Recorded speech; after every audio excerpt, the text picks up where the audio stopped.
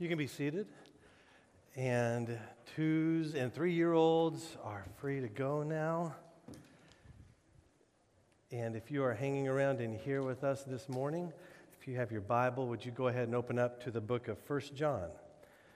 1 John chapter 2 is where we're going to be, verses 12 through 14. If you're new to the Bible, I'll give you a couple of quick tips for how to find 1 John chapter 2. One, feel free to use your table of contents. And if you look there, you'll find 1 John, not the 1 John, that's the Gospel of John, but you'll see 1 John, 2 John, 3 John. 1 John, find the page number and turn there. Or you turn to the last book of the Bible, the book of Revelation, start flipping pages to your left. And right after Revelation, you'll get Jude, and then 3 John and 2 John, and then 1 John. So let me encourage you to have a Bible open and follow along with us as we study together today. Poetry is the literature of affection. If you want to communicate your love or your value for another person to them, well, then poetry is generally the way to go. Once upon a time in my 12th grade English class, we read a sonnet by Shakespeare. And after we read that, my teacher said, "Guys, if any of you would like a girlfriend, I would advise you to memorize this and to quote it to a girl and see what happens." I fell into that target audience. I wanted a girlfriend, and so I committed this thing to memory, and it's been like an earworm. It's stuck with me ever since. "Shall I compare thee to a summer's day? Thou art more lovely and more temperate. Rough winds do shake the darling buds of May, and summer's lease hath all too short a date. Sometimes too hot the eye of heaven shines, and often is his gold complexion dimmed. And every fair from fair sometimes declines by chance or nature's changing course untrimmed. But thy eternal summer shall not fade, nor lose possession of that fair thou owest, nor shall death brag thou wanderest in his shade, when in eternal lines to time thou growest, so long as men can breathe and eyes can see. So long lives this, and this gives life to thee." Yes, thank you very much. Did it work? It worked once. That's all I needed. In our passage today, 1 John chapter 2, verses 12 through 14, we find a poem. It's the only poem we have that's original to John that's recorded, that we know of. The only poem that John himself created and wrote down for us. And why would he insert a random poem into the middle of this document? Well, his church is in major spiritual turmoil, and his poem steadies them by reminding them of all they possess in Jesus Christ. These are pastoral words, words of affection. It's not a love poem like Shakespeare's 18th sonnet. It is a poem, though, of affection and warmth and strength and encouragement to a people who have been spiritually beat up. What's the cause of their spiritual turmoil? Well, first of all, in the immediate context of this story, there's been this schism in the church. We're going to talk more in detail about that here in a couple of Sundays. But we can't get away from the reality that this is the context these people are living in, and that this letter was written in. There have been a group of people who have rejected Jesus Christ and his gospel, and they have left John's church and gone to do their own thing. And that schism has created emotional turmoil and spiritual turmoil in the hearts and lives of John's people. That's one cause of their turmoil. But another possible cause could just be the very nature of some of the things John is teaching about. In this letter, knowing that his people are hurting, he doesn't come to them and just say, "It's going to be okay, you're nice, puppy dogs are fluffy, rainbows are pretty, we're going to make it." What he does is he really roots down into some spiritual material with them. And so he's spoken to them about the dangers of sin and the dangers of fraudulent faith. In the passage just before this one, the one that Pastor Steve preached last week, he warns them about the danger of hating brothers and sisters. In the passage after this one, the one we'll study next week, he warns them of the dangers of loving the world. So there's a weight to John's instruction.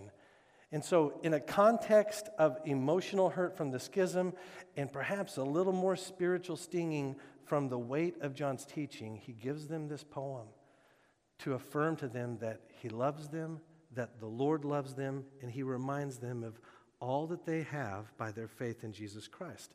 Now, this poem might find you in a similar context. Spiritual and emotional turmoil come from many different situations. Personal crisis can leave us wondering if God is really for us. Like the psalmist in Psalm 13, we might ask, have you forgotten me, God? What's more, sin and other failures in our lives may leave us doubting our very salvation. And so amidst the spiritual and emotional turmoil of our lives, we all need to be reminded that we are safe in Christ, that we are loved by Christ. We need to be reminded that God does not define us by the worst of our failures or fears. We need to be reminded that we have victory and strength in Jesus Christ. We need our thoughts reset from fear to confidence, our sight shifted from chaos to the throne. John's poem is the reminder we need, and it anchors us in the truth of what we possess in Christ. So my goal today is to put strength in your legs, some iron in your bellies, by reminding you of what you have by faith in Jesus Christ. This poem gives us 3 spiritual anchors to steady us in times of turmoil. So I want you to follow along with me as I read 1 John chapter 2, starting in verse 12. I am writing to you, little children, since your sins have been forgiven on account of his name. I'm writing to you, fathers, because you have come to know the one who is from the beginning. I'm writing to you, young men, because you have conquered the evil one. I've written to you, children, because you have come to know the Father. I've written to you, fathers, because you have come to know the one who is from the beginning. I've written to you, young men, because you are strong. God's word remains in you, and you have conquered the evil one. So there's our poem. And before we dive into it, talk about these spiritual anchors, I want to point out a few features that may help you see this poem a bit better. And so I've tried to consolidate it, and we'll put it on the screen here for you. John addresses 3 different groups in this poem. Did you see that? There's this repetition in the poem. He addresses first children, and next he addresses fathers, and then he addresses young men.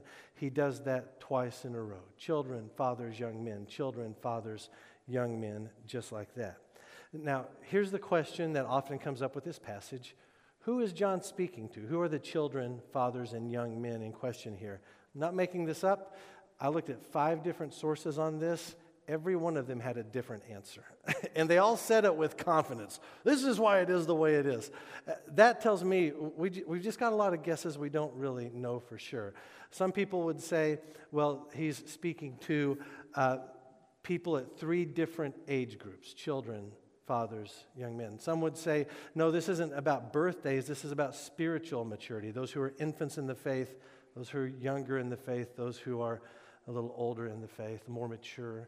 Some would say, no, this is directed to leadership. So children would refer to the whole church, and then fathers and young men would be elders in the church. That's who he's referring to there.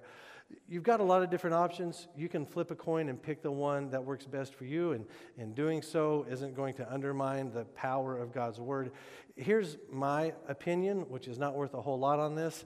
I think when John references children, he's speaking to the whole church, because he uses this phrase to describe the whole church multiple times in this letter. Anytime he says children, he's not talking about the babies, he's talking about us, God's people.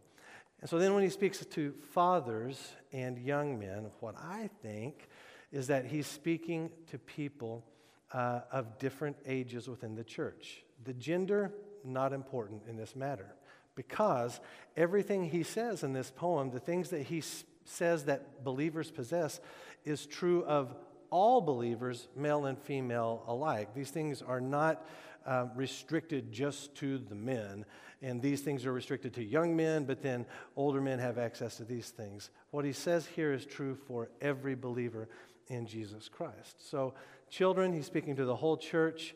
Fathers, he's speaking to those who have a few miles on the odometer. Young men, he's speaking to those who are perhaps newer in the faith, younger, at least in their walk with Jesus Christ. That's a guess. Your guess is going to be better than mine, and that's okay. The main thing is if we get lost trying to make sense of who the children, the fathers, and the young men are, then we're going to miss the whole point of this poem altogether. It's not worth a long discussion on those things. Now, each time he addresses these three groups, he highlights a spiritual reality that is theirs in Christ. I gave it to you in shorthand on this screen. So, children, your sins have been forgiven. Right? And then he says, fathers, you've come to know the one who's from the beginning. Young men, you've conquered the evil one. Children, you've come to know the Father. Fathers, you've come to know the one who's from the beginning. And then, young men, you've conquered the evil one. And there's some repetition here in what he says. And so his lines to the fathers, it's the exact same line both times. And then the second time he addresses children in verse 14, he uses that same type of language. It's language of knowing God, knowing the Father. So we have that repetition in those three lines. And then his words to young men both reflect each other. You've conquered the evil one. Says that twice, but in the last line of verse 14, he adds a couple of different details in there. He says you're strong, and God's word abides in you or remains in you, and you've conquered the evil one. So when you lump together the repetitions, what we come out with are three unique statements in John's poem. Three anchors that steady us and give us strength in the midst of emotional, spiritual turmoil. And that's where our focus is going to be this morning. So what are these anchors? What are these statements of spiritual fact that John gives us to strengthen our hearts? Well, the first one is this. The statement is, my sins are forgiven by Christ. So I'm writing these in first person as if you are reminding yourself of these things. You're applying these truths to your heart in a time of difficulty. My sins are forgiven by Christ. This comes from the opening line, verse 12. I'm writing to you, little children, since your sins have been forgiven on account of his name. Now, I'm convinced that one of John's primary goals in this letter is assuring his Christian readers of the reality, the truth, the confidence of their salvation by faith in Christ. This letter is not intended to create doubts in readers, but certainty about our place with Jesus. And so I've got this theory, and it's not just me from reading and studying others, that in the places where John's language is most alarming or where the warnings are the heaviest, I think those are places where John isn't speaking primarily to the church, but he's speaking about those who have left the church, those who have abandoned faith in Christ and have gone off to do their own thing. And so take, for example, chapter 2, verse 4. We looked at that verse just a couple of weeks ago. It's a verse that can cause a lot of anxiety if we read it out of context. It says this, the one who says, I have come to know him, and yet doesn't keep his commands is a liar, and the truth is not in him. And so what I'm saying is I think it's entirely possible that when John says this, he isn't pointing at the church, but rather he's pointing at those who have left. They say they have the truth, but the truth is not in them. Now, does it apply to the church on the whole? Well, of course it does. But in the context in which this is written, I think those who have left loom large on the minds and hearts of John and his audience. And so John's task in this letter is not just to debunk the fraudulent faith of those who have left, but it's also to reassure those who have true faith in Jesus Christ, those who have remained, those who stay in the gospel. And so here he says, little children, I'm writing to you because your sins have been forgiven on account of his name. There's this exclusionary statement here. Your sins are forgiven. Those who have left, those who have abandoned Christ, they never had forgiveness. They never trusted in him. And so John is reassuring his people. Although there are different messages, and although relationships have been broken here, you still have forgiveness of your sins because you trust in the name of Jesus Christ. Now, John says you've been forgiven on account of the name of Christ. That's shorthand for the gospel. God forgives our sins because Jesus Christ is the one He sent to be our advocate and our atoning sacrifice. He died in our place for our sin and rose again 3 days later. So the question then is, okay, which of our sins did Jesus forgive? Your sins are forgiven. Okay, which sins? Most sins? Or all of my sin? Well, certainly the Bible reassures us the answer is Christ's death forgives us of all of our sin. Okay, what about, is that just all of my sin from here in my past? No, when Christ forgives us of all sin, it's sin past, present, future. You've made mistakes. You will make mistakes. You will sin again. There's still sunshine in the sky. We've got sin ahead of us. And even that sin is already forgiven by Jesus Christ. You are completely and totally forgiven. Now, the evil one's an accuser. And he will remind you over and over again of your sins and failures. He will plant seeds of doubt intended to harm your trust in Christ. But you, my sister, you are forgiven in the name of Jesus Christ. And you, my brother, you remember, you are forgiven in the name of Jesus Christ. And knowing that you are forgiven doesn't then give us license to sin and do whatever we want. Rather, the forgiveness that we possess by faith in Christ fuels our confession and our ongoing repentance. So that when we do sin, we don't run and hide from God, but rather we come before Him boldly to the throne of grace. We've already been given this forgiveness. God, I confess to you again, help me in my repentance. And He moves us forward in our sanctification. So knowing that you are forgiven should lead you to still battle against sin and to embrace the mercy of Jesus Christ. What if you're not a follower of Jesus? This verse is very clear that apart from the name of Christ, we do not have forgiveness. Our good actions and our good intentions do not merit God's forgiveness. Our only avenue to forgiveness for our sin against God is to put our trust in Jesus Christ, who died for our sin.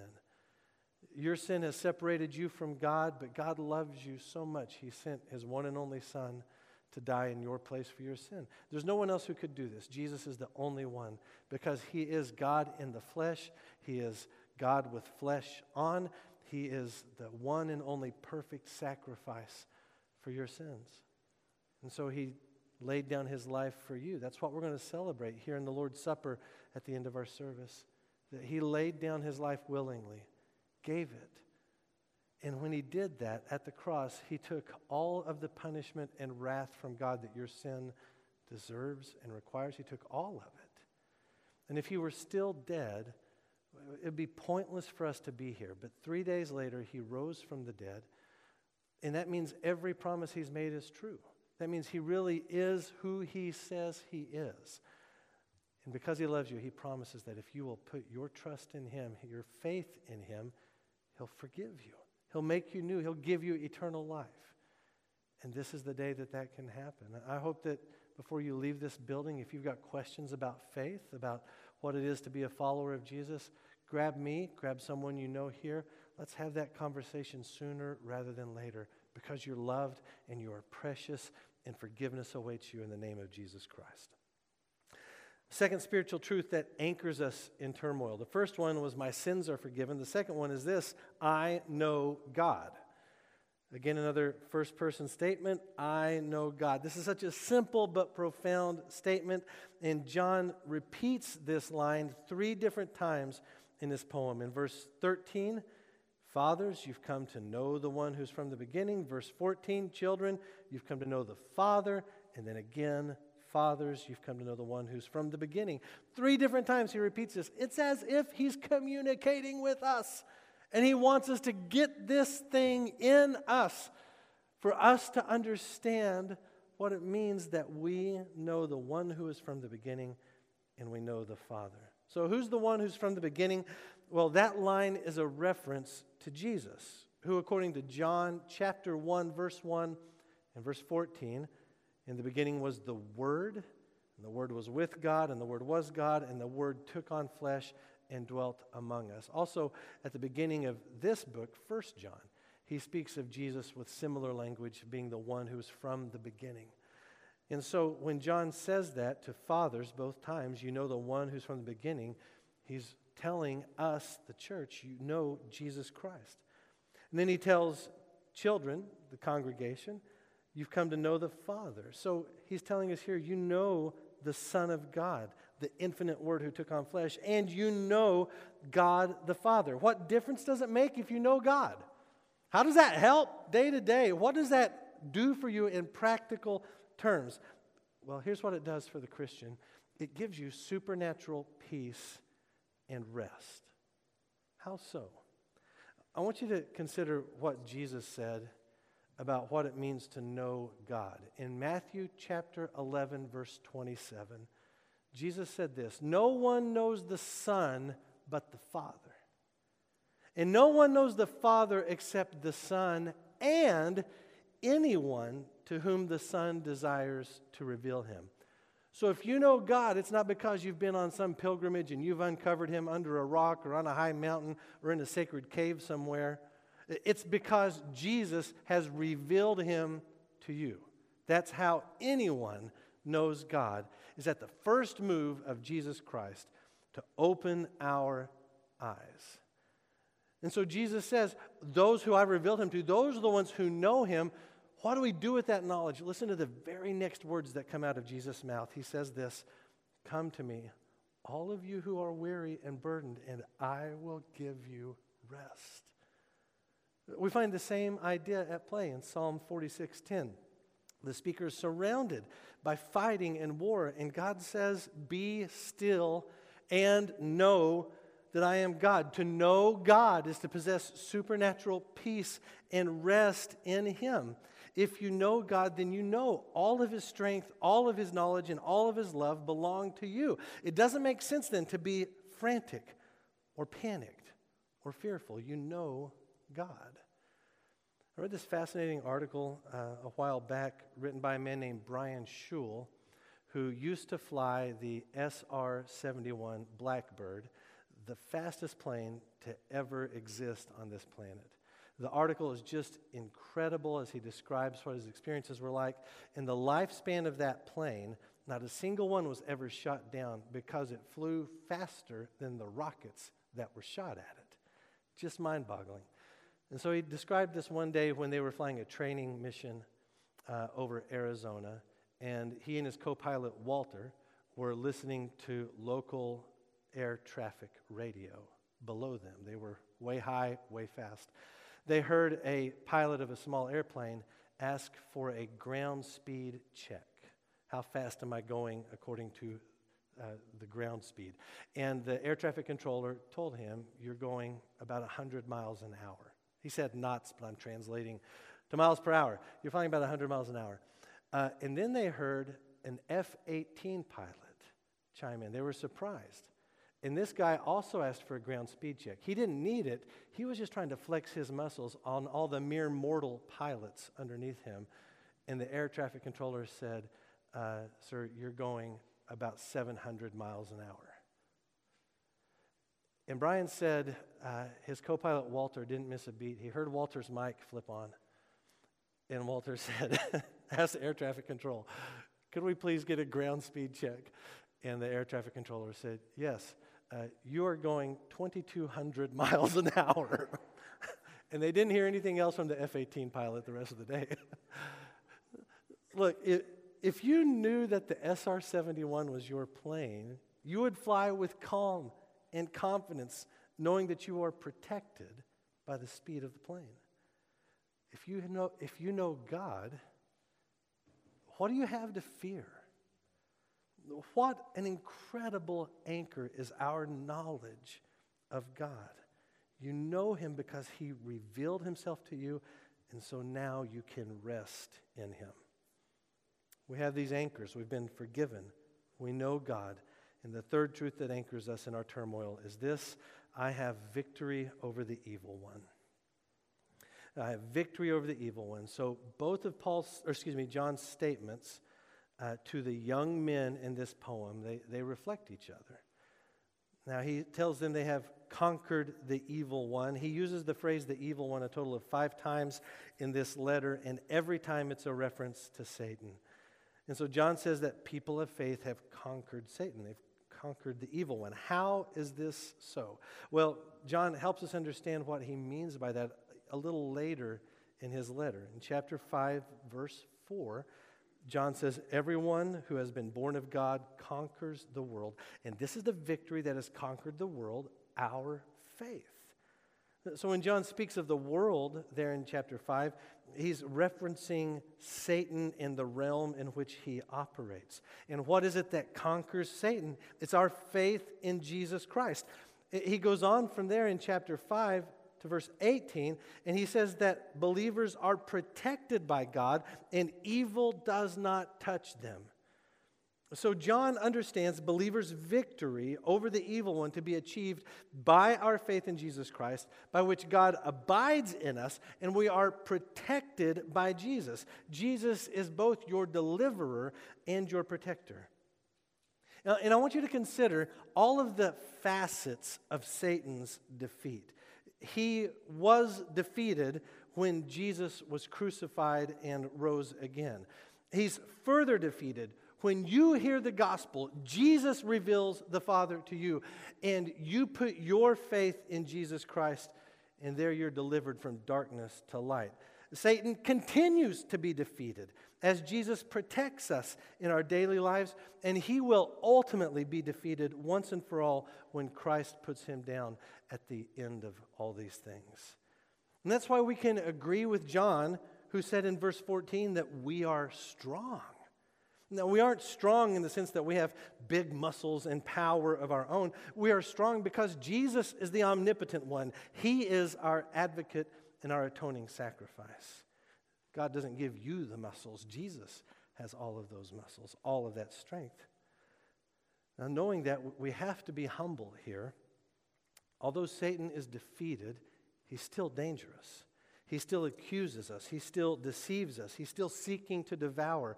And so we must be vigilant in our victory. But how? How do we renew our strength and hold our position of victory? Well, John tells us at the end of verse 14, God's word remains in you.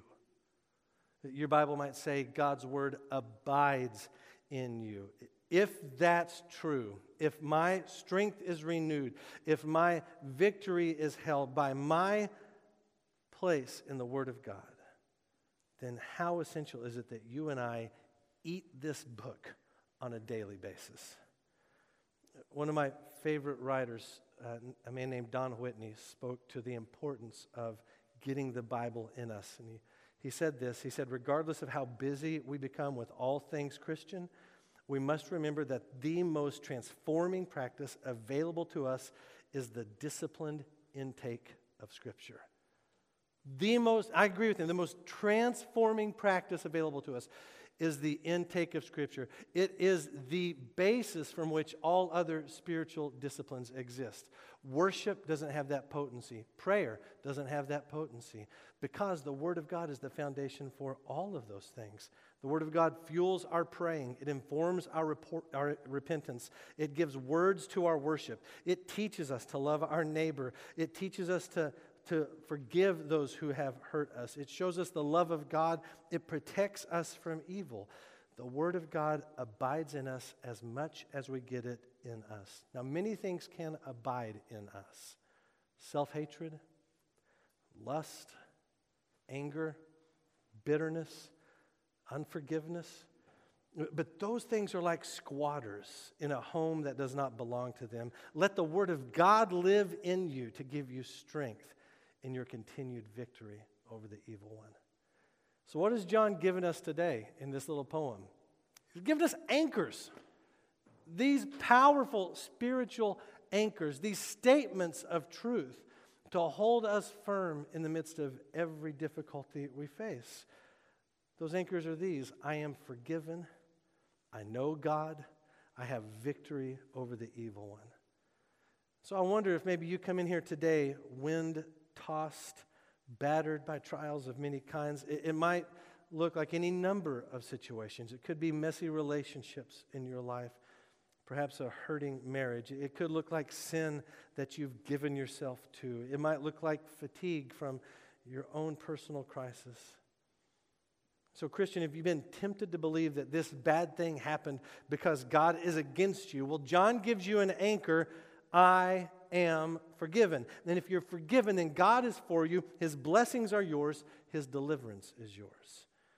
Christian, have you been so consumed with the uncertainty of your situation that you're living a panicked nightmare? Well, John gives you this anchor. I know God. And if I know God, then I know His rest and I know His peace. Christian, have you felt that evil has the upper hand in your life? John gives you an anchor. I have victory over the evil one. The key here is not just to repeat these phrases in a mirror as if they are quaint daily affirmations, but rather you download these into your life by letting the Word of God dwell in you. So what's one practical thing you can do in the week ahead to put these truths in place in your life? Here's what I want to challenge you to do. Here's your homework for the week. I want you to take one additional step to improve your Bible intake. I want you to get the Bible in you in the week ahead. So if you're not a reader at all, that's true of some people, then here's how you meet this challenge. You find access to an audio version of the Bible. And every day this week, you listen to the Bible. I'm not saying listen to more worship, and that's fine if you do that. I'm not saying listen to more preaching. I don't know why you do that to yourself. What I'm saying is you get the Bible in you. You read it. So if you're not a reader, then you listen to it. There are multiple apps that provide this service for you, and you can do this for no charge at all. If you are a reader, but you're just not reading your Bible, then I want to challenge you to set a goal to read your Bible every day in this next week. Maybe choose one of the Gospels and you start there. And how much do you read each day? That's between you and Jesus. Maybe you read a chapter. Maybe you read 5 chapters. It's up to you. The thing is, every day, I want the Word of God to dwell in me. Maybe you're already a Bible reader. How could you challenge yourself? Maybe you challenge yourself with Scripture memorization. Maybe there's a couple of verses that you root down in this week, and you have someone hold you accountable and test you in it so that you really memorize them. Or maybe, rather than just a verse here or there, maybe you commit to learn a longer piece of Scripture, a psalm, or the Beatitudes, something like that. But the goal is to let the Word of God abide in us, and in doing so, we put on our strength. And so read your Bible. And perhaps this week, as you're reading, you might come to Revelation chapter 12. And when you're there, you'll read John's description of this incredible battle set in the future in which Satan is defeated. And the scene after Satan's defeat is described this way by John. He says, "Then I heard a loud voice in heaven say, 'The salvation and the power and the kingdom of our God and the authority of His Christ have now come, because the accuser of our brothers and sisters, who accuses them before God day and night, has been thrown down. They conquered him by the blood of the Lamb and by the word of their testimony. Therefore, rejoice, you heavens, and you who dwell in them.'" They conquered him by the blood of the Lamb and the word of their testimony. What was their testimony? Well, maybe it sounded something like this: I'm forgiven. I know God, and Christ's victory is my victory. Let's pray together. Father God, we praise you for your great love to us. And we need poems like this to remind us of that love and to remind us of all that we have through faith in Jesus Christ. And so I pray for your children, my brothers and sisters, that we would live in the reality of the things that are ours by faith in Christ, that we would have eyes that see you in the midst of every difficulty and hardship, and I know there are many represented in this room. Lord God, you know every one of them. Holy Spirit, minister to our aching souls by your gracious word today. In the week ahead, as we dwell in the word so that the word would dwell in us, feed us, nourish us, strengthen us, let your word and your promises strengthen us in the days ahead. God, I pray for my friends in here that don't know you as their Savior. Let this be the day that new life is theirs through faith in Jesus Christ. Thank you for the hope we have in him. Thank you for receiving everyone who comes to you by faith. No matter the background, no matter the mistakes, God, we love you because you first loved us. It's in Jesus' name we pray. Amen. So today we're going to respond to the Word of God by taking the Lord's Supper together. If by some chance you slipped in and you've not yet received your elements, they're at these tables outside the doors. I would encourage you now to go ahead and go pick those up. Here at South Shore Baptist Church, we welcome all followers of Jesus Christ to eat and drink with us because this cup and this bread represent something that is already spiritual truth. These are not doors to spiritual truth in the sense that these do not save us. What saves us is our faith in Jesus Christ crucified and risen again. So when we eat, we remember what we possess. What we eat, we're remembering this anchor that we have in Jesus Christ. And so we welcome all who are followers of Jesus Christ to eat and drink with us today. And we're going to bookend our Lord's Supper with some songs of praise. And so brothers and sisters, let's sing and remember together.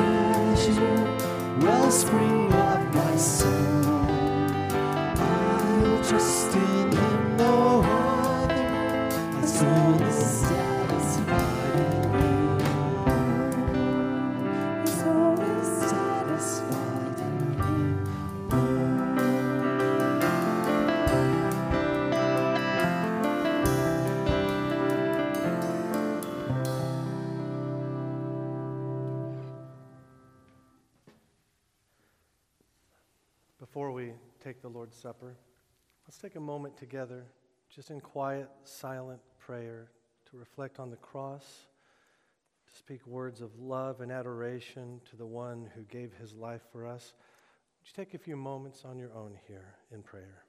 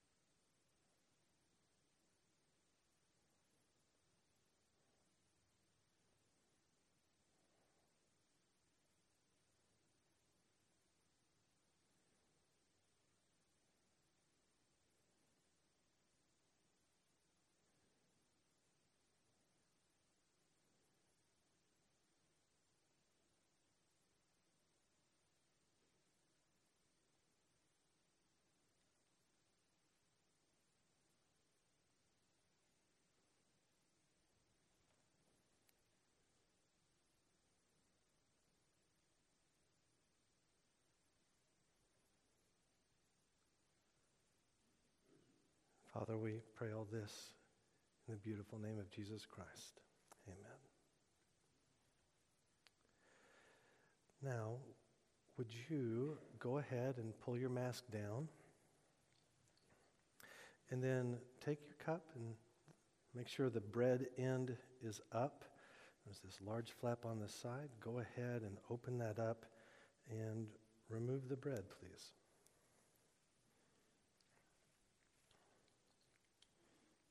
If you need a hand, you can ask a member of your family to help you out. All right. Hear the word of the Lord from 1 Corinthians chapter 11, verse 23. Paul writes this: "For I received from the Lord what I also passed on to you. On the night when he was betrayed, the Lord Jesus took bread, and when he had given thanks, he broke it and said, 'This is my body, which is for you. Do this in remembrance of me.'" Let's eat together.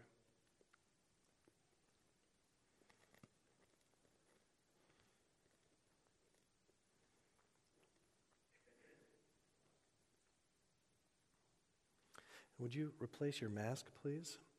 And we're going to take another moment in silent prayer before we drink the cup. And so you have a few seconds here to again voice your heart, your adoration, your trust to the Lord.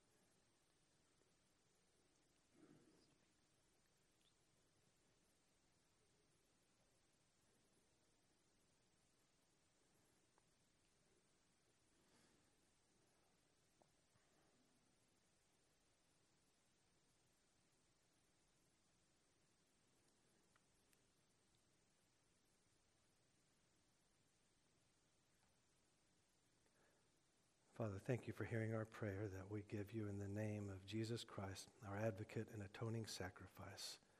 Amen. Okay, would you remove your mask again, please? And then would you carefully open your container? Again, another large flap on top. Open it all the way.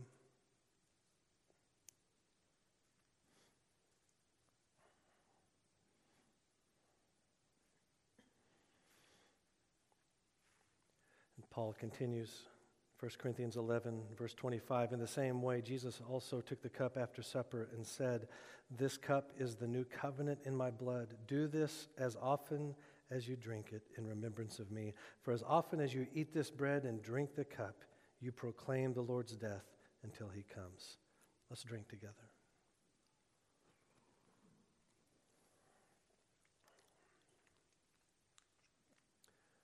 Father, for body and blood given for us, the gift of your Son, perfectly holy, creator of all things, the one who is from the beginning, who laid down his life for us. We give you praise. We adore you, and we love you. In Jesus' name we pray. Amen. You can put your masks back on. And we have remembered well together, and now we're going to praise God together. And so will you stand with me, and let's praise our God who has given us hope in Jesus Christ.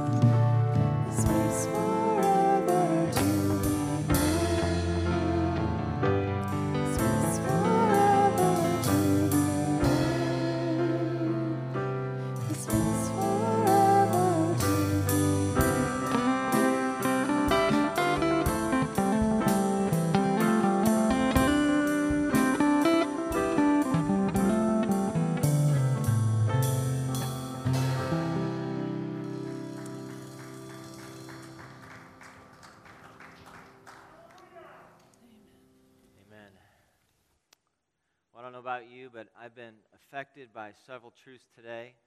First, Cody's a poet, and I did not know it. Second, my sins have been forgiven by Christ, and that we know God, and that we have overcome the evil one. You have overcome the evil one. That is good news. Well, if you have signed up for the membership class, just want to remind you it's in the fellowship hall after the second service. Well, I want to encourage you with this word from Romans 8 as we are dismissed. Who can separate us from the love of Christ? Can affliction or distress or persecution or famine or nakedness or danger or sword? As it is written, because we are being put to death all day long, we are counted as sheep to be slaughtered. No, in all these things we are more than conquerors through him who loved us. For I am persuaded that neither death, nor life, nor angels, nor rulers, nor things present, nor things to come, nor powers, nor height, nor depth, nor any other created thing will be able to separate us from the love of God that is in Christ Jesus our Lord. Amen. You are dismissed.